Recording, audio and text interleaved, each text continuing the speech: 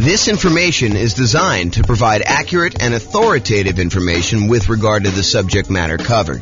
It is offered with the understanding that the presenters are not engaged in rendering legal, accounting, or other professional services. If legal advice or other expert advice is required, the services of a competent professional should be sought. Welcome to the Oxnard Real Estate Investing and Real Estate Financial Planning Podcast. Learn all about investing in real estate in Oxnard, California, with a combination of real estate financial planning and modeling with numbers specific to Oxnard, plus syndicated, more generalized recordings of live and pre-recorded real estate investing classes, not all of them specific to Oxnard. Be sure to stay tuned after the podcast for a message from our sponsors. Well, good morning and welcome, everyone. I am your host, James Orr, and this is a first class in a series of classes we're planning on doing on how to analyze deals. So what I'm going to do today is going to be walking you through how to analyze a 20% down rental property, investment property purchase. And so I'm just going to walk you through how to use the world's greatest real estate deal analysis spreadsheet. If you don't have a copy of the spreadsheet, you can check the show notes or wherever this recording is. It's also available at realestatefinancialplanner.com/spreadsheet. You'll have to have it emailed to you. That way we can keep you abreast of any of the updates or changes we make or any of the new improvements we make in case there's an error somewhere and we need to get it out to you. That's why we require you to register in order to get it, but it's completely free. All right, so with that being said, let's kind of just jump right into it. And we're going to walk through analyzing deals. Now, realize we're focused specifically on analyzing a 20% down deal. And if you're trying to analyze a deal that's different than this, we're going to cover those in separate classes. So I'm going to try not to go too far off the rails with talking about, if you're doing this type of deal, then we're going to analyze it differently this way. If we're doing this one, we're going to analyze it differently this way. We're really just going to focus in on today, analyzing a 20% down investment property purchase, and we can do the other types of deal analysis in other classes. That's the intent. Also, it's not quite done yet, but by the time most of you will listen to this recording, because I'm going to do it well before it arrives on the podcast, but in the show notes, I'll have a link directly to a deal analysis example of a 20% down property in your city specifically. So I'll do all the analysis for the 300 cities. We'll have those posted to the website. So just go ahead and check the show notes and click on the link, and it will walk you through a web-based version of this spreadsheet using numbers from your particular market. And if you happen to be an expert in your market and you're like, James, your numbers are off a little bit here. Purchase prices are usually this, or, rents are usually this, or taxes are usually this. Go ahead and reach out to me so that I can update those, and it will automatically update that for all the modeling we do and all the deal analysis we do in the future. So that being said, let's jump into the deal analysis. So I just pulled up a copy of the world's greatest real estate deal analysis spreadsheet. I did make a couple minor tweaks. I'm working with version 2023.02. It is May 10th, 2023, as of the time I'm recording this. And so you'll get the most recent version. I'll go ahead and upload it to the website, but I did make some changes since the last update. So you'll see some of those here if you're paying really close attention. All right. So the first thing is let's put in the address. So it's whatever address you're analyzing right now, you could do this. And since this is sort of a sample deal analysis class, I'm just going to put, sample deal analysis class here as the date so that you can see that. This is just a way for you to keep track of what property you're analyzing. That way, when you're saving multiple ones, you know exactly the address you're doing. And for most folks, I would say they are not saving deal analysis spreadsheets for deals that they're not buying. So if you go and you're analyzing deals and you realize, hey, look, this is not a deal for me, I'm going to pass on it. A lot of folks are not saving those. If you make an offer on a property, a lot of folks are saving those. If you buy a property, you're definitely saving those. Or if it's an exceptional deal, if you're like, oh, I would totally buy these in the future, then some folks will save those as, this would have been a good deal had I got my offer accepted, or, had I been ready to buy, or had I had enough down payment, or whatever the version of why you didn't buy that particular property was. And then you can make some notes here to do that. Okay, so you can basically put in whatever your deal analysis thing is. I'll also point out sometimes you'll want to go in and make some modifications to the spreadsheet. Like, you always know what the percentage is for your taxes, or, whatever your numbers are around there. You could go ahead and do like a template for yourself, and then always make a new copy of your template and start there for your deal analysis, instead of trying to use the standard one that we have, which may or may not be ideal for you in your particular situation. Okay, so do that deal analysis. I'm going to basically analyze the property. It's going to be about $400,000. Whoops, not $4 million. So $400,000, and we're going to buy it for $400,000. Now, if you were able to buy this property at a discount, like let's say you're able to get it for $390 or something like that, you could basically put $390 in here, and the calculations will all be correct when you do that. If you have to pay a premium, if, for example, you think the property really is worth $400,000 and you're able to negotiate you have to bid the property up in order to get it, you would put in a premium here as to what the purchase price was. So you may put in, $405 or whatever you had to pay as a additional amount above what the property is worth in order to do that. And so you may have to adjust some of your numbers if you have to pay a premium on your property. For today, we're going to assume for now that you're able to buy the property for what it is listed for. So the property's been sitting on the market for a week or so, and you're not able to go in and negotiate hard because, they're still new on the market and they think that they're going to be able to get their price. And so you're able to make an offer for the exact list price right now. If it's been sitting on the market for a little while, or you're okay, hear no on, getting your offer. If you don't really want it, if it's not that great of a deal, then maybe you decide to come in a little bit light, and you can do that there. In this case, seller concessions are when the seller contributes some money towards your closing costs, and it's negotiated when you make your offer.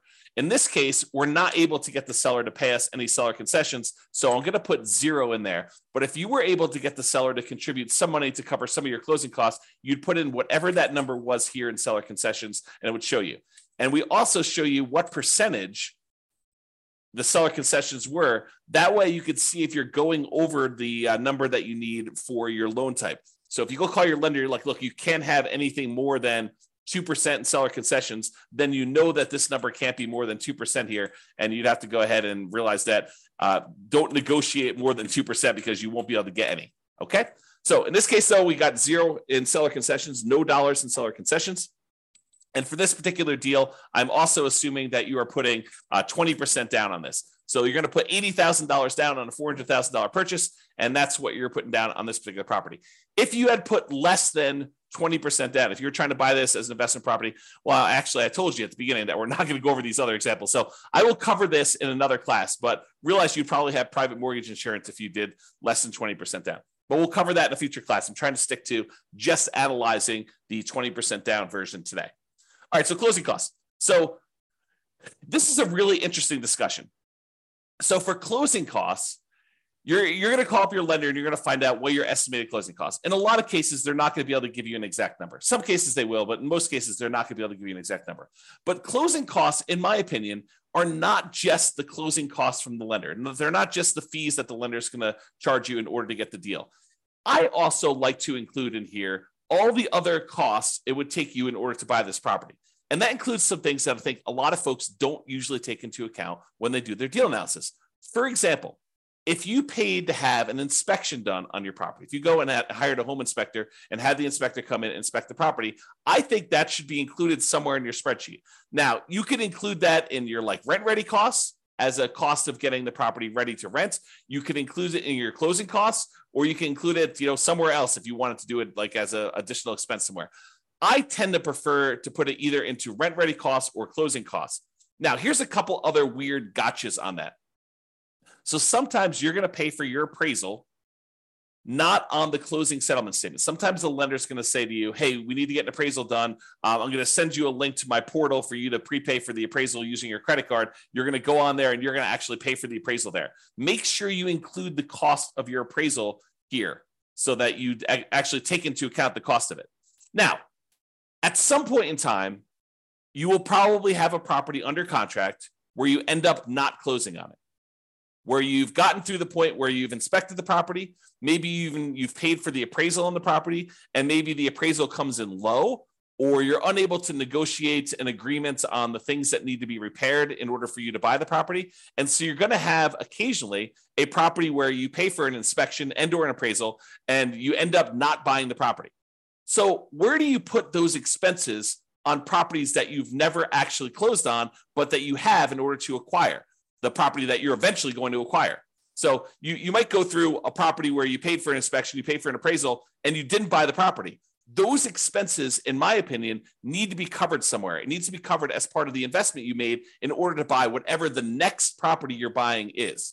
So for me, I like to include any previous inspections and appraisals I had to get to the point where I'm buying the property that I'm currently on. So I sort of associate any inspections or any appraisals I have on properties that I'm about to buy the next property with, if that makes sense. Okay. So really the intention is, look, I had to go through this one property that I ended up not buying in order to be able to buy the property that I'm now currently buying. So I need to take into account those expenses there. And I would usually either put those into rent ready costs or to closing costs. Either one of them works. It's really just covering that expense somewhere so that you know exactly what you have into the deal. Okay. So closing costs, in this case, we're going to assume that it's about 1.1%. You call up your lender and you got those, and you adjust it so that the number, the cash amount you have in the deal is correct, or you have this rent ready cost. So let's talk about rent ready costs. What is a rent ready cost? A rent ready cost is money you're going to need to spend on the property after you acquire it to get it ready for rent. Sometimes we buy essentially brand new properties, and brand new properties still have rent ready costs. For example, a lot of my clients buy new construction properties, and when they buy new construction properties, there are things that the builder does not always provide that we need to pay for. Sometimes it's blinds for all the windows. Sometimes it is, fencing for the property. Sometimes it's new appliances, like the builder decides not to include the refrigerator in their deal, or you choose not to pay for the refrigerator from the builder because there's a premium on it. And so you have to decide what you're going to do there. So even for new construction properties, there tend to be things you need to do on a property to get it ready for rent. And usually what we do is we look at the inspection report to get an idea of the things that we need to do to a property to make sure that it's ready to go. You're always going to get, when you get an inspection, you're going to get a list of the things that the inspector believes should be handled, should be addressed on the property. You will be able to negotiate some of those, some of the time, with some sellers to get them to cover those. In a lot of cases, though, you still want the deal and you're not willing to nickel and dime the seller because there's 3 other offers behind you, and the seller's gonna be like, I'm not doing anything. You were the high bid and we have 2 other offers behind you all above asking price. And so rather than spend the $3,000 to do the work that needs yours, there's someone behind you it's $500 less than where you are. And so they may choose to not do the repairs. Or you may choose, as part of your negotiation when you make your offer that, hey, look, I'm not going to ask you for all the small stuff. If there's something major that comes up on inspection, then we'll definitely have to discuss that. But if, the inspector says, look, you need to replace this broken faceplate on a light switch, I'm not going to ask you to do that. Right? That's part of your negotiation in order to get your offer accepted. So there are going to be things you're going to need to have done on a property. That's where you put that number in rent ready costs. You put all the expenses you need to do in order to get the property ready to rent in rent ready costs right here. And so, even if you're buying a brand new property, you're probably going to have at a minimum $1,000. So, to put $0 in here, I may have had, trying to think about this. I'm going to estimate because there's no way I could do it exactly, but maybe 3 properties in my entire career that had $0 in rent ready costs.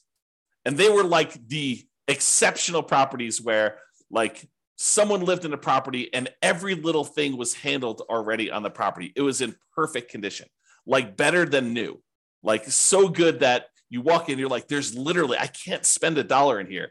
But that is so rare. In most cases, you're going to have some money that you need to spend on in order to have rent ready costs. Okay. So rent ready costs, you put them in there.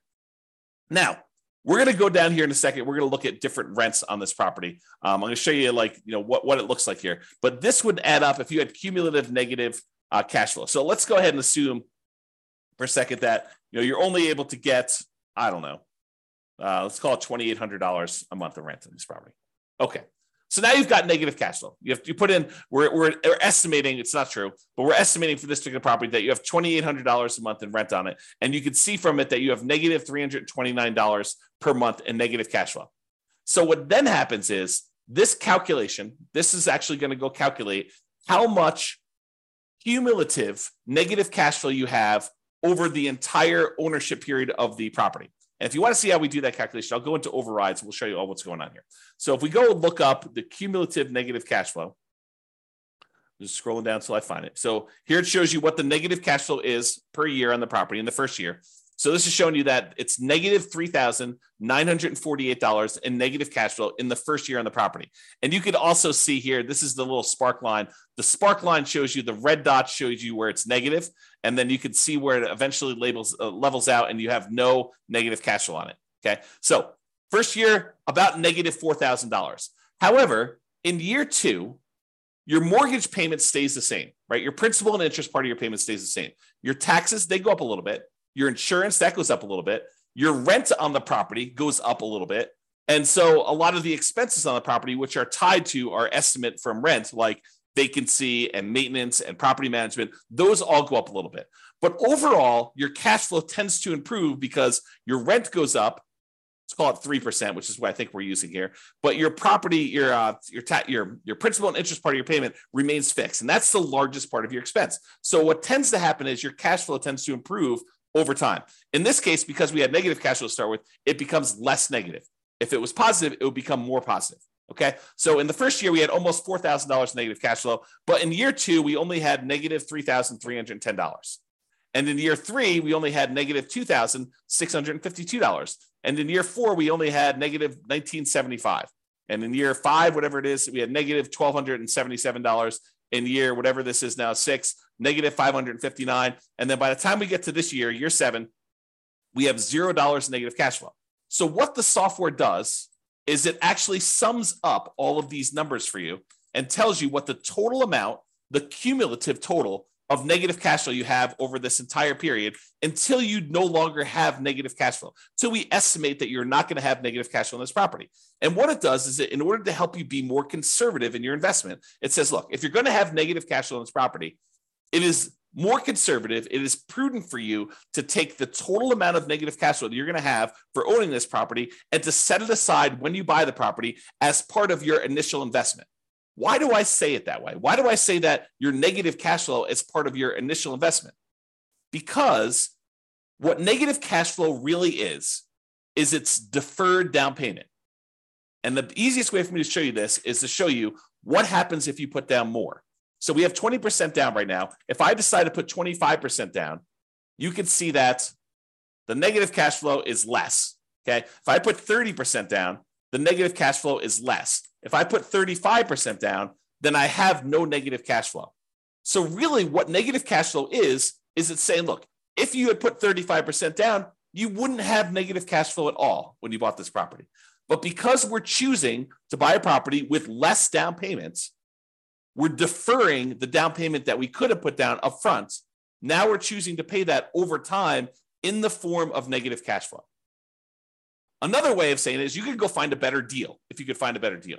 But if you're saying, look, I've gone and I've looked at my marketplace, I've analyzed 100 deals, and this is what deals are in my current marketplace with this interest rate, even if I'm looking for the best deals. Sometimes that happens. You could choose to go to a different market. You could choose to apply some of the 88 strategies we have to improve cash flow. Or you could say, look, based on the criteria that I have, the deals that are available in my marketplace, the interest rate environment that we're in, the rents we're able to get, all of those things say, look, if I put 20% down on this deal, it's going to have negative cash flow. And so really what I have is deferred down payment in the amount of $13,721. Okay. Now, what I want to point out to you is it better for you to put the 20% down or to put aside or to put more down and not have the negative cash flow? So in this case, we would have to have $13,721 set aside to address any negative cash flow we had in a particular marketplace, because in this case, we chose to put 20% down. Okay. So it's $13,721. Let's call it $14,000 just to round up. So if we had put 25% down, we went from $80,000 down payment to $100,000 down payment, which means that we put an additional $20,000 down. We had $14,000 in negative cash flow, or now we can put 25% down and we have $20,000 more and $100,000 down total, and we still have negative cash flow. If we put 35% down, which is about, let's do 34% and see where it is. 34%, 33%. Okay, so 33%. So instead of putting $80,000 down, we could have put $132,000 down and not had negative cash flow. In other words, we could have put $52,000 more down to acquire this property, or we could have set aside $14,000 to address the negative cash flow issue. Would you rather put $52,000 down or put $14,000 more into a savings account to address the negative cash flow issue you have on the property? The choice is yours, right? Because you could have put $52,000 more down, or you could have put $14,000 aside in order to address the negative cash flow. That's the difference, right? That's the difference between putting it up as down payment or setting it aside as deferred down payment in the form of negative cash flow over time. Okay, so let's go back to 20% down. We've had that discussion. So if you had any cumulative negative cash flow, it'll calculate it here, and it will use that as part of your return, because now you have this cumulative negative cash flow in addition to your down payment and your closing costs and your rent ready costs. That becomes part of your investments when we calculate return on investment, because you have to have that money set aside to prudently make this investment in addition to reserves, which we'll talk about here in a minute. All right. Okay. So now it tells you your total amount that you invest in the property. $80,000 for the down payment, $4,400 for closing costs, about $3,000 in rent ready costs in this example, about $13,721 in cumulative negative cash flow that you've just set aside somewhere in a savings account, maybe with your reserves, where you have those ready, available for the negative cash flow that you inevitably get. I don't want to confuse the issue. However, this is probably not the amount of money that you will need for your negative cash flow, because we do have some cash flow from depreciation. When you buy a rental property, you get tax benefits of owning the rental property. Those tax benefits can be used to look like cash flow, cash flow from depreciation. The tax benefit is called depreciation, so we call it cash flow from depreciation. So you could actually say in each paycheck you get from your job, you say, look, I know at the end of the year, I'm going to get this depreciation benefit by owning this rental property. So instead of actually just waiting to the end of the year for my tax return to be done and getting a refund by overpaying my taxes, what I could do is I could go into my job, my employer, go to HR and tell them, look, I would like to make some adjustments to my exemptions because I know that I'm getting about this amount back on my taxes at the end of the year. So I can adjust my exemptions so that I get more in each paycheck that I could then use to address the negative cash flow on the rental property, or to supplement positive cash flow if you were getting positive cash flow. It doesn't have to be negative. So in this case, it shows you that using the below market rent that we just put in here for this example, that negative $329 in cash flow plus $206 in cash flow from depreciation, which we've estimated based on our effective income tax rate. So you have to put it in here to estimate it. It's based on your actual income tax rate. But in this case, we just use an estimate. You can put whatever your number is here. So now we're saying that $206 is expected to be cash flow from depreciation, negative $329 from cash flow. So really the total between these two is the sum of these, or negative 123. So it's not really negative 329, it's really negative 123. So this is conservative. Okay, that's why we're saying it's more conservative to do it this way, even though really you're not going to have anywhere near that much negative cash flow. It's going to be more like negative $123 a month instead of negative $329 a month because of the tax benefits, the cash flow from depreciation. All right. I think I covered that. So this calculates your mortgage amount. Then you're going to call up and you're going to get your mortgage interest rate from your lender. In this case, since we're putting 20% down, it's probably going to be in the 7% range right now, maybe even a little bit more. All right. So that's going to adjust your cash flow a little bit too. We're going to do a 30-year loan, 360 months. You'd get that from your lender too. If you're going to decide to do a 15-year loan, you'd get that, it'd be 180. In this case, we're doing a 30-year, 7% down, 7% interest rate, 20% down loan to do that. If you had private mortgage insurance, you put it here. We're not going to cover that today because you put 20% down and you don't have private mortgage insurance when you put 20% down in the property. Then the income of the property. So I had put this arbitrarily low to have this whole discussion about cumulative negative cash flow. In this case, let's say that rent is $3,200 a month, which means that you're getting a slightly negative cash flow on this particular property as of right now with the current assumptions. Okay, so it's showing you what your negative cash flow is so far, which we're going to make some adjustments here. It's actually going to change a little bit. All right. Vacancy rate. So vacancy rate is not an exact number. And I'll give you an example to prove this to you. let's say you have a property whose rent is really $3,200 a month. That's fair market rent. But let's say you decide you're going to rent this property. You really want to have no vacancy. So you're going to decide to rent this for $1,000 a month. It's supposed to be $3,200 a month, but you're going to decide to rent it for $1,000 a month. Are you going to have a lot of vacancy if you're advertising a property at $1,000 a month? Probably not. Your vacancy is going to be very, very, very, very low if you do that. What if you decide it's a $3,200 a month rental property that you're going to try to get $4,500 a month? Are you likely to have more vacancy then? Sure, you're trying to get above market rent to do that. So really, vacancy is a function of the rent that you charge. And rent is not exact either. In most cases, rent is a small range, right? No two properties are completely identical, and no two people are completely identical. And so rent tends to be this slight range. It could be really $3,100 to $3,300 or $3,000 to $3,400. So there's this range of what rents could actually be. And you might find that one of the things we recommend is you start 60 to 90 days ahead of your current tenant leaving the property. So 90 days before your current lease is up with your current tenant, you approach the tenant, you say, look, rents are going to be this if you renew. Are you going to renew? We need to know because we're going to start marketing the property and we want to get our next tenant lined up before you move out. And so they're like, I don't know what I'm going to do. I'm going to make a decision. So usually within a week or so, they tell you what they're going to do. I plan on renewing. And either they renew and you don't need to worry about anything, or they tell you we're planning on moving out. Great, you're moving out. Now what you do is you go start marketing your property for rent. And what we tend to do is we start at a much higher rent than we think we can get. We're sort of testing the market because we have 60 to 90 days left before we have to find a tenant. So we start at this higher price. We see if we get any calls. You don't get any calls, we drop it a little bit and we keep marketing. Don't get any calls, we drop it a little bit, keep marketing. We start getting one or two calls. Okay, we drop it a little bit until we're finding that sweet spot of testing the higher rent.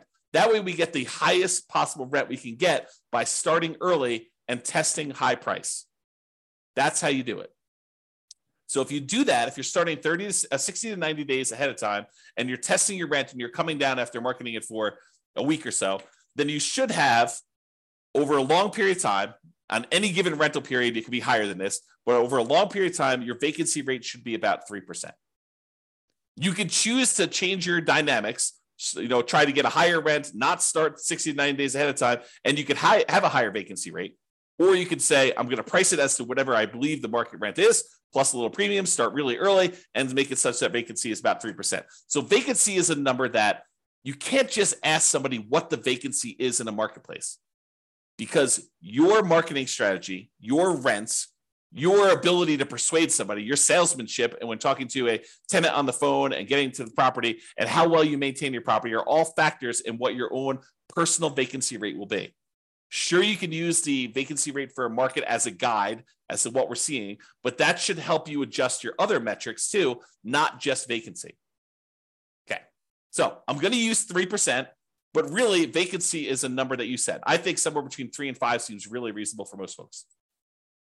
Property taxes. So for property taxes, you're going to actually look in the MLS or the county's records. You're going to get the property taxes for this particular property. Realize, though, that if you are converting this to a rental, and in some markets, they have homestead exemptions where taxes are artificially low for someone who is living in the property as an owner-occupant, or maybe there's a senior tax exemption if there was a senior living there. You can't always use what the taxes are for the property, especially if you're changing the use. If it was an owner-occupant property and they were getting some type of homestead exemption, some type of lowering of their tax rate, you can't use what their taxes were. You need to know what the taxes are likely to be for a rental property in your market based on the percentage of the price that you're paying for the property. And then you should estimate it so that you're not artificially putting in here, oh, look, taxes are $1,500. This property cash flow is like crazy. But really, when you buy the property, as soon as they reassess the property and they adjust it for you being a non-owner occupant investor owning the property, they're going to go up to $3,000 a year. You can't do it that way. You need to adjust it yourself so that you can estimate what the property taxes are going to be for you in your particular situation. Okay. So you can't just look it up and put it in here. You need to think about it. You need to make sure that it makes sense for you. All right. Property insurance. You're going to call up your insurance agent. You're going to get a quote for a property. Usually what we do is we get a quote for a property like this.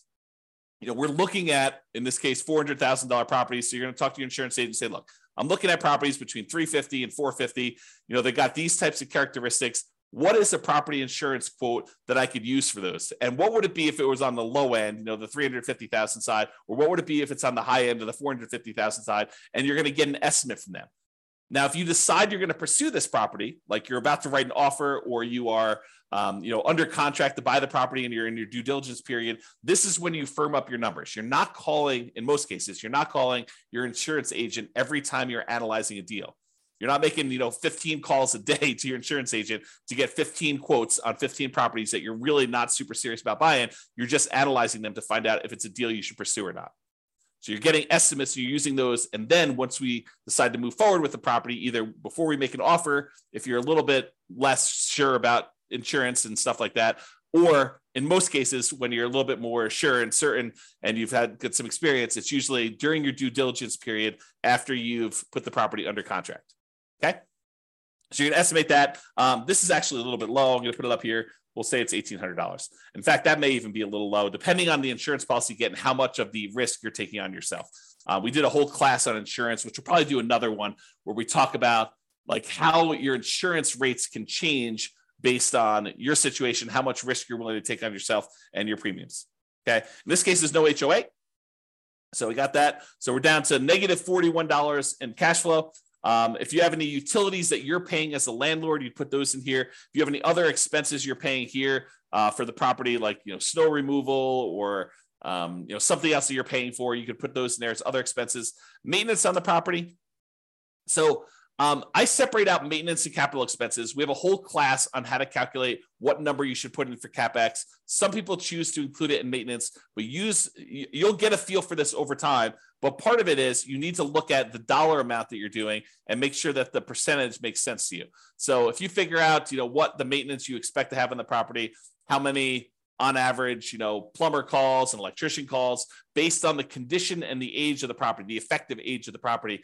You'd want to estimate this, carpet replacement or flooring replacement on a property between tenant turns, how often that's going to happen. You can estimate all this for maintenance and make sure that your number makes sense there. I'm going to use 10% for this case. I think that's in the ballpark for a lot of properties, especially newer properties. However, if you've got a much older property, this number could be twice that.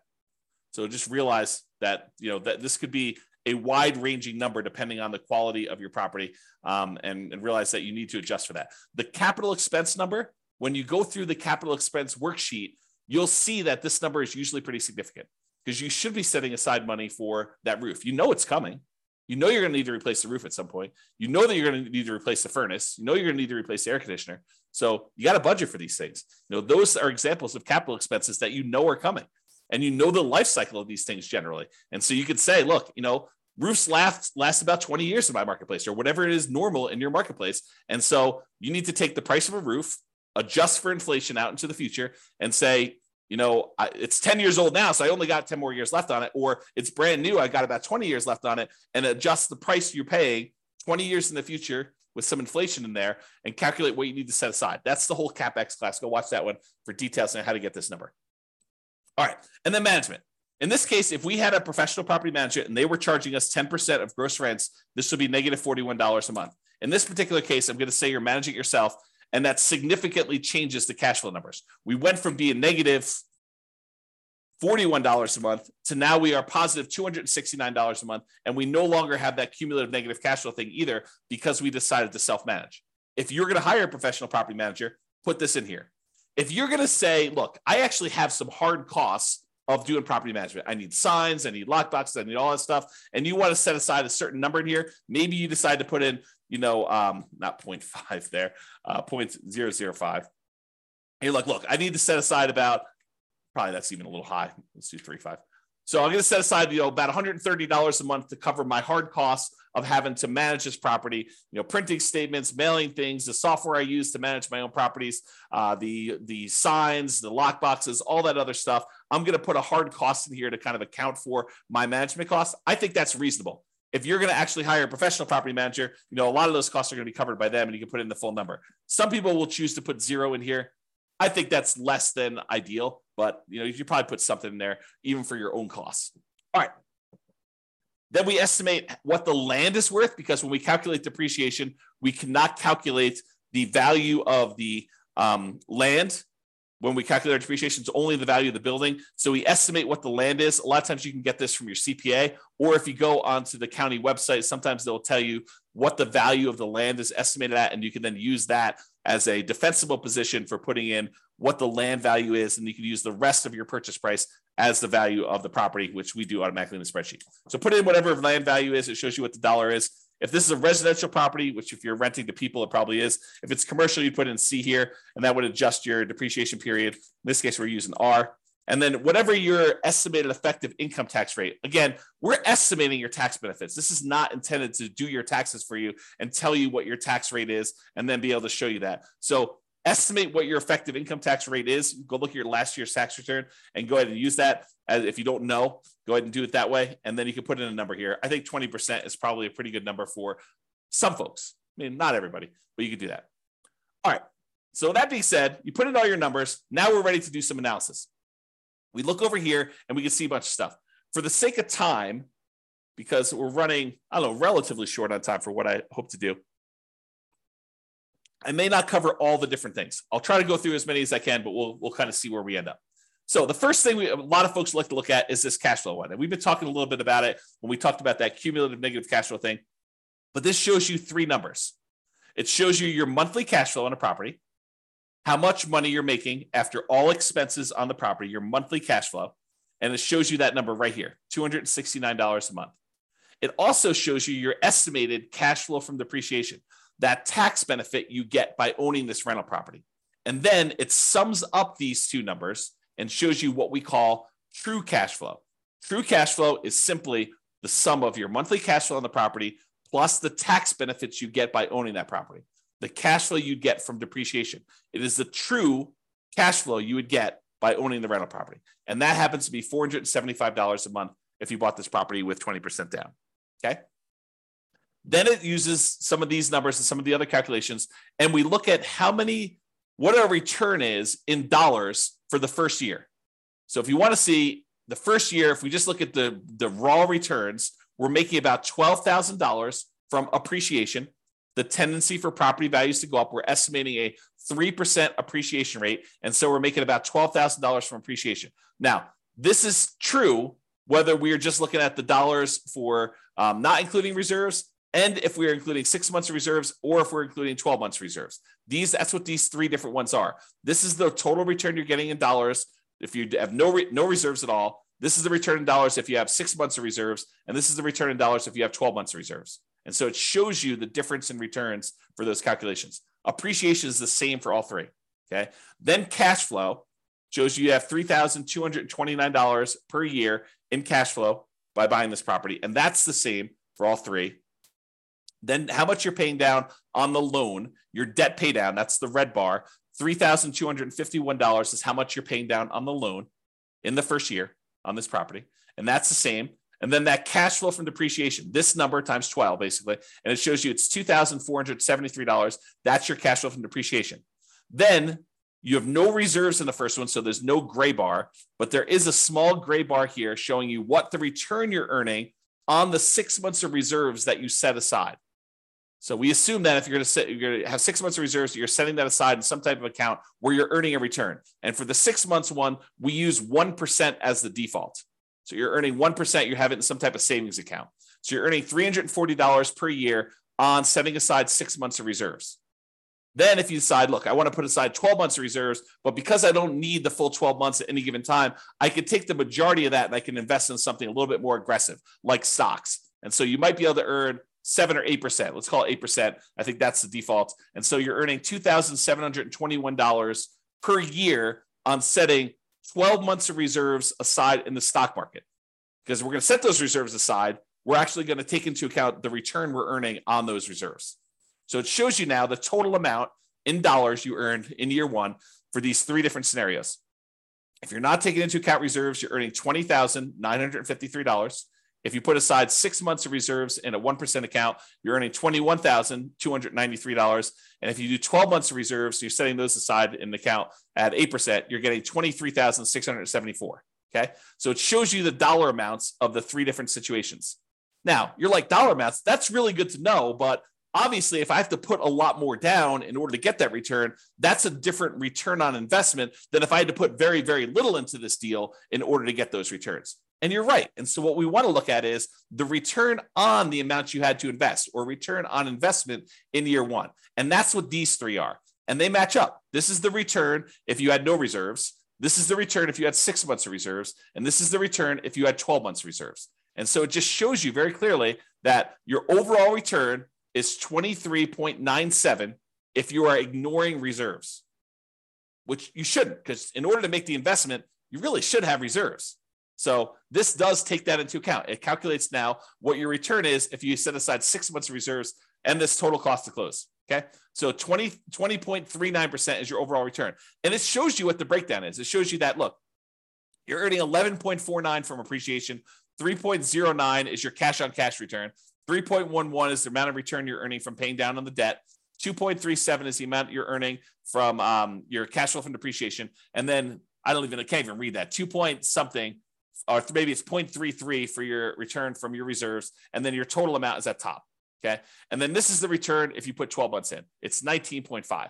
So the dollar amount you earned by having 6 months or 12 months of reserves actually increased the more you put aside in reserves. But now the return you're getting on the investment, which includes the reserves in the denominator, actually goes down. So it suppresses your return by having this amount in the denominator, by having this amount that you needed to invest in order to acquire the property. So if you were going to lie at a cocktail party and tell them about how great your return was, and you were going to ignore reserves, you'd tell them 23.97. But that's not true, right? Because in order to invest in this property, you really do need to have reserves. So really, if you set aside 6 months of reserves and you were earning 1% on that, that'd be 20.39. If you were setting aside 12 months, it's 19.5. And if you're like, James, this 8% you're using for the reserves, that's not appropriate. Well, let's go change what that is. So do a search for reserves. And let's see. So here you go. The rate of return you're earning on the 6 months reserves, we have it at 1%, but you could override this. So the rate of return we're earning on the 12 months is 8%. So let's go ahead and change it. Let's say, I'm only really earning 4%. Great. Let's put it 4%. It'll adjust all these other ones. If you wanted to go back up to 8% in year two, you can have it do that. I'll go ahead and leave it out for now. And then we go back here, and provided the software is working, it changes that number for you. So now it recalculates it. It recalculates what you're actually earning on that and what the overall return is. And you can override that for any year. You can override any number, right? You can change the return for that. You can change the return in dollars you're earning. You can do anything you want here and override any of those numbers. That's what all the overrides are for. Okay. Also, the interesting thing about overrides, which we'll cover in a class, probably not soon, but eventually, is because the way it's set up with all these overrides for all these different years, now we could track and see how your investment performs over time. You could put in what your actual appreciation was in year one. You actually put in what your cash flow was in year one. You put in what your actual debt pay down was in year one and your depreciation benefit was in year one. And then we could see how your investment performs because you're using real numbers. So this could be a tool now, not only to do deal analysis when you acquire a property, it could also be your deal analysis over time to keep track of how your investment performs. Okay. And we'll talk about that in another class. All right, so now you're looking at this. And with these three numbers, I think for most people, that's what they're looking at to make a determination as to whether they invest. A lot of times they're looking at cash flow. A lot of times they're looking at their returns. A lot of times they're looking at this cash on cash return on investment, which is the green percentage as to how much they invested. And they're looking at overall, is this a profitable investment for me? I'm making $21,000 or so by making this investment. And it's about a 20% return. Is that meet your deal criteria? Is that something that gets you excited about buying this property?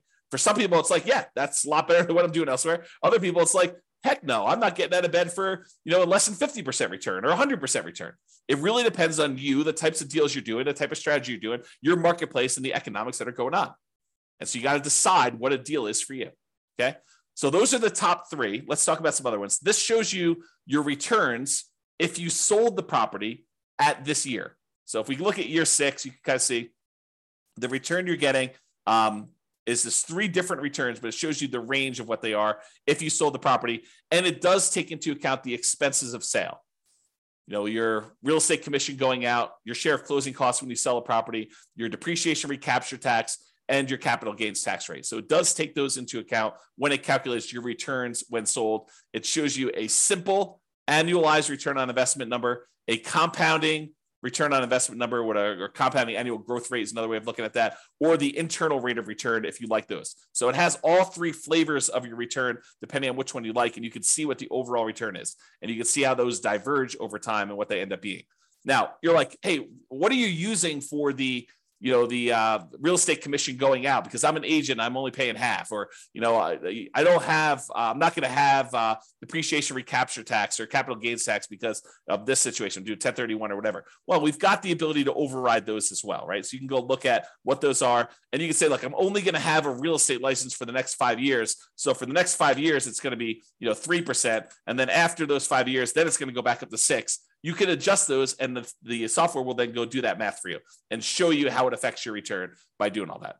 Okay, so that's why it's designed to do the overrides the way it is. All right, but for now, it's going to be normal. All right, so you next see all those returns. If you're a cap rate person, you're like, look, James, all this cash on cash is really nice, but I'm really a cap rate guy or gal. I want to see what cap rate is. Great, here's your cap rate. So it shows you cap rate over the first 5 years. It is the gray bar here, 7.19, 7.41, 7.63, 7.86, or 8.1. And this green one is your cash on cash return on investment. And some people like to look at the differences between those. So they're plotted on the same chart for you if you want to do that. These are the same numbers that are here though, right? So we're showing you the numbers for this return on investment number without the reserves. Okay. So these are more traditional non-reserve based calculations of these. Okay. Now, return on true net equity. So this brings up a discussion about what true net equity is. So true net equity is the amount of equity you would get if you sold the property and walked away. This is after your closing costs, after the real estate commissions, after capital gains taxes, and after your depreciation recapture taxes. Because when you sell a property, you don't get the difference between sale price and the amount you owe. That is, while we call that equity, that's not a real number. It's an imaginary number. Because if you were to go to sell that property, well, you're going to take a little off the top for your real estate commissions. They're going to take a little bit for closing costs. They're going to take a little bit for, your capital gains taxes, and they're going to take a little bit for depreciation recapture. So really what you're left over with is a much smaller number. That's true net equity. It's the amount you walk away with after all those expenses of sale.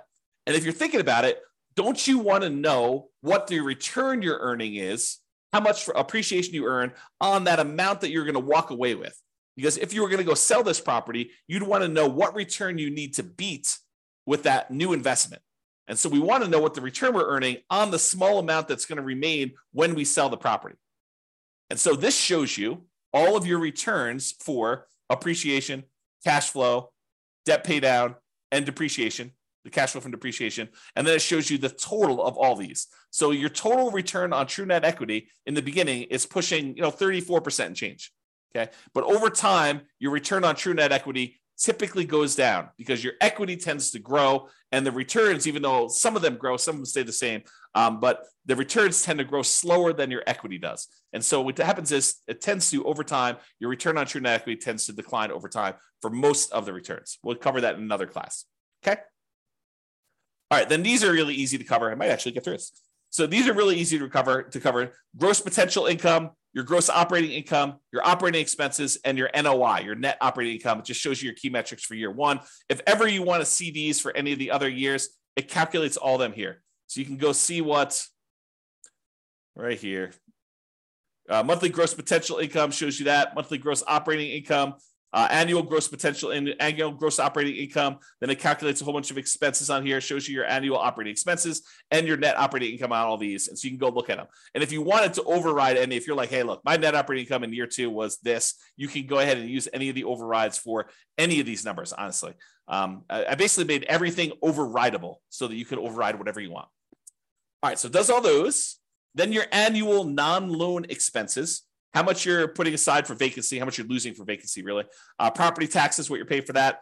Insurance, your HOA costs, any utilities you're paying as a landlord, any of these other two expenses, the maintenance you're setting aside for the property, CapEx, if you're setting aside money for CapEx, and then what you're spending on property management. So that's all there showing you for year one. And of course, you can go look at overrides to see any of those other years if you want to as well. And then finally, this equities and cost to access equity. So ignore the dotted lines for a second and just look at the solid lines that are going up to the right. The darker section is your true net equity. It's that one we discussed over here. It's the amount of money you get when you walk away after a sale, after taking into account real estate commissions, closing costs, capital gains taxes, and depreciation recapture tax. So it shows you how much dollar amount you'd have for that. So looking over here on the left side, you can see the dollar amount, it's about, I don't know, whatever this is, $60,000 for the amount of money you'd have in your equity, your true net equity. And that tends to increase over time. Now realize your cash out refi equity is how much money you could do a cash out refinance for a loan. And that usually is up to a maximum of 75% loan to value. You can adjust that percentage here. I forget where it is, but you can do a search for it and find it. But it's basically 75%. It's 75% loan to value. So if you did you could go to 85% loan to value on that one. It's going to change this chart and show you now your numbers are much higher. Okay. Let's go back and do the real number though. So 75% loan to value is what it typically is. And then it will show you how much equity you have to get up to that 75% loan to value. And so it shows you this light gray bar, how much cash out refi equity you have in your property. Now, that's all nice and good to know how much in dollars you can have in equity and to see that. What's more interesting though is how much money did you need to spend to get at that equity? What is the cost to access that equity? Because if you're able to pull out $5,000, but it costs you $5,000 in refinance costs in order to get at the $5,000, that's really expensive money. And so these dotted lines show you, they use the scale on the right, but it shows you how much it costs you to get at that money. So for example, the cost to access true net equity is about 45% of the equity you have in there. Because real estate commissions are large, closing costs are large, your capital gains are large over time, your cash flow from your depreciation recapture taxes are large over time, that those are very large expenses for the amount of money you get out. And so you can see that those, while they decrease over time, or this is over 20 years, you can see that they decrease. They're relatively expensive. It's relatively expensive for you to pay all those costs to get out of the property. And so this is a percentage of the amount you're getting back that it costs you to get those. Okay. And then this other dashed line shows you the cost to access your cash out refi equity. It's zero at the beginning because you don't have any money you can access. You basically put 20% down, so you only can go to 75% loan to value. There's no equity that you can get at by doing a cash out refinance until your property value grows enough. And then it becomes really expensive because the cost to do the refi, which is also overridable. Let's see, cost to access true net equity. Yeah, the cost to cash out refi percentage. So this is the percentage of the loan that you're doing. So you can adjust whatever this is. We're using 1.5% for like all your costs to do a refi on a loan. Okay, so you can go see what that is, but the cost to access the equity is really high. You're spending a lot of money on that refinance in order to get very small amount back out, and then it drastically reduces over time until it gets down to it's very, very small once you have a lot of equity in the property. Okay, so this is it. This is the analysis we've done to cover a 20% down investment property purchase. Hopefully this helps you understand sort of the framework and how we do all this analysis and how it all works. We will cover how to analyze future deals. We'll cover everything from 25% down investment property to 100% down investment property. We'll do 5% down Nomad. I'll probably end up doing some creative financing stuff in here. We'll just go through a lot of different analysis so that you can see how this changes when you analyze different types of deals and how we look at these things and how the assumptions vary. That's all I got for you. I see we have no questions. Thank you all for coming live, everybody. We don't always have people on live, but thank you all for coming and have a great day.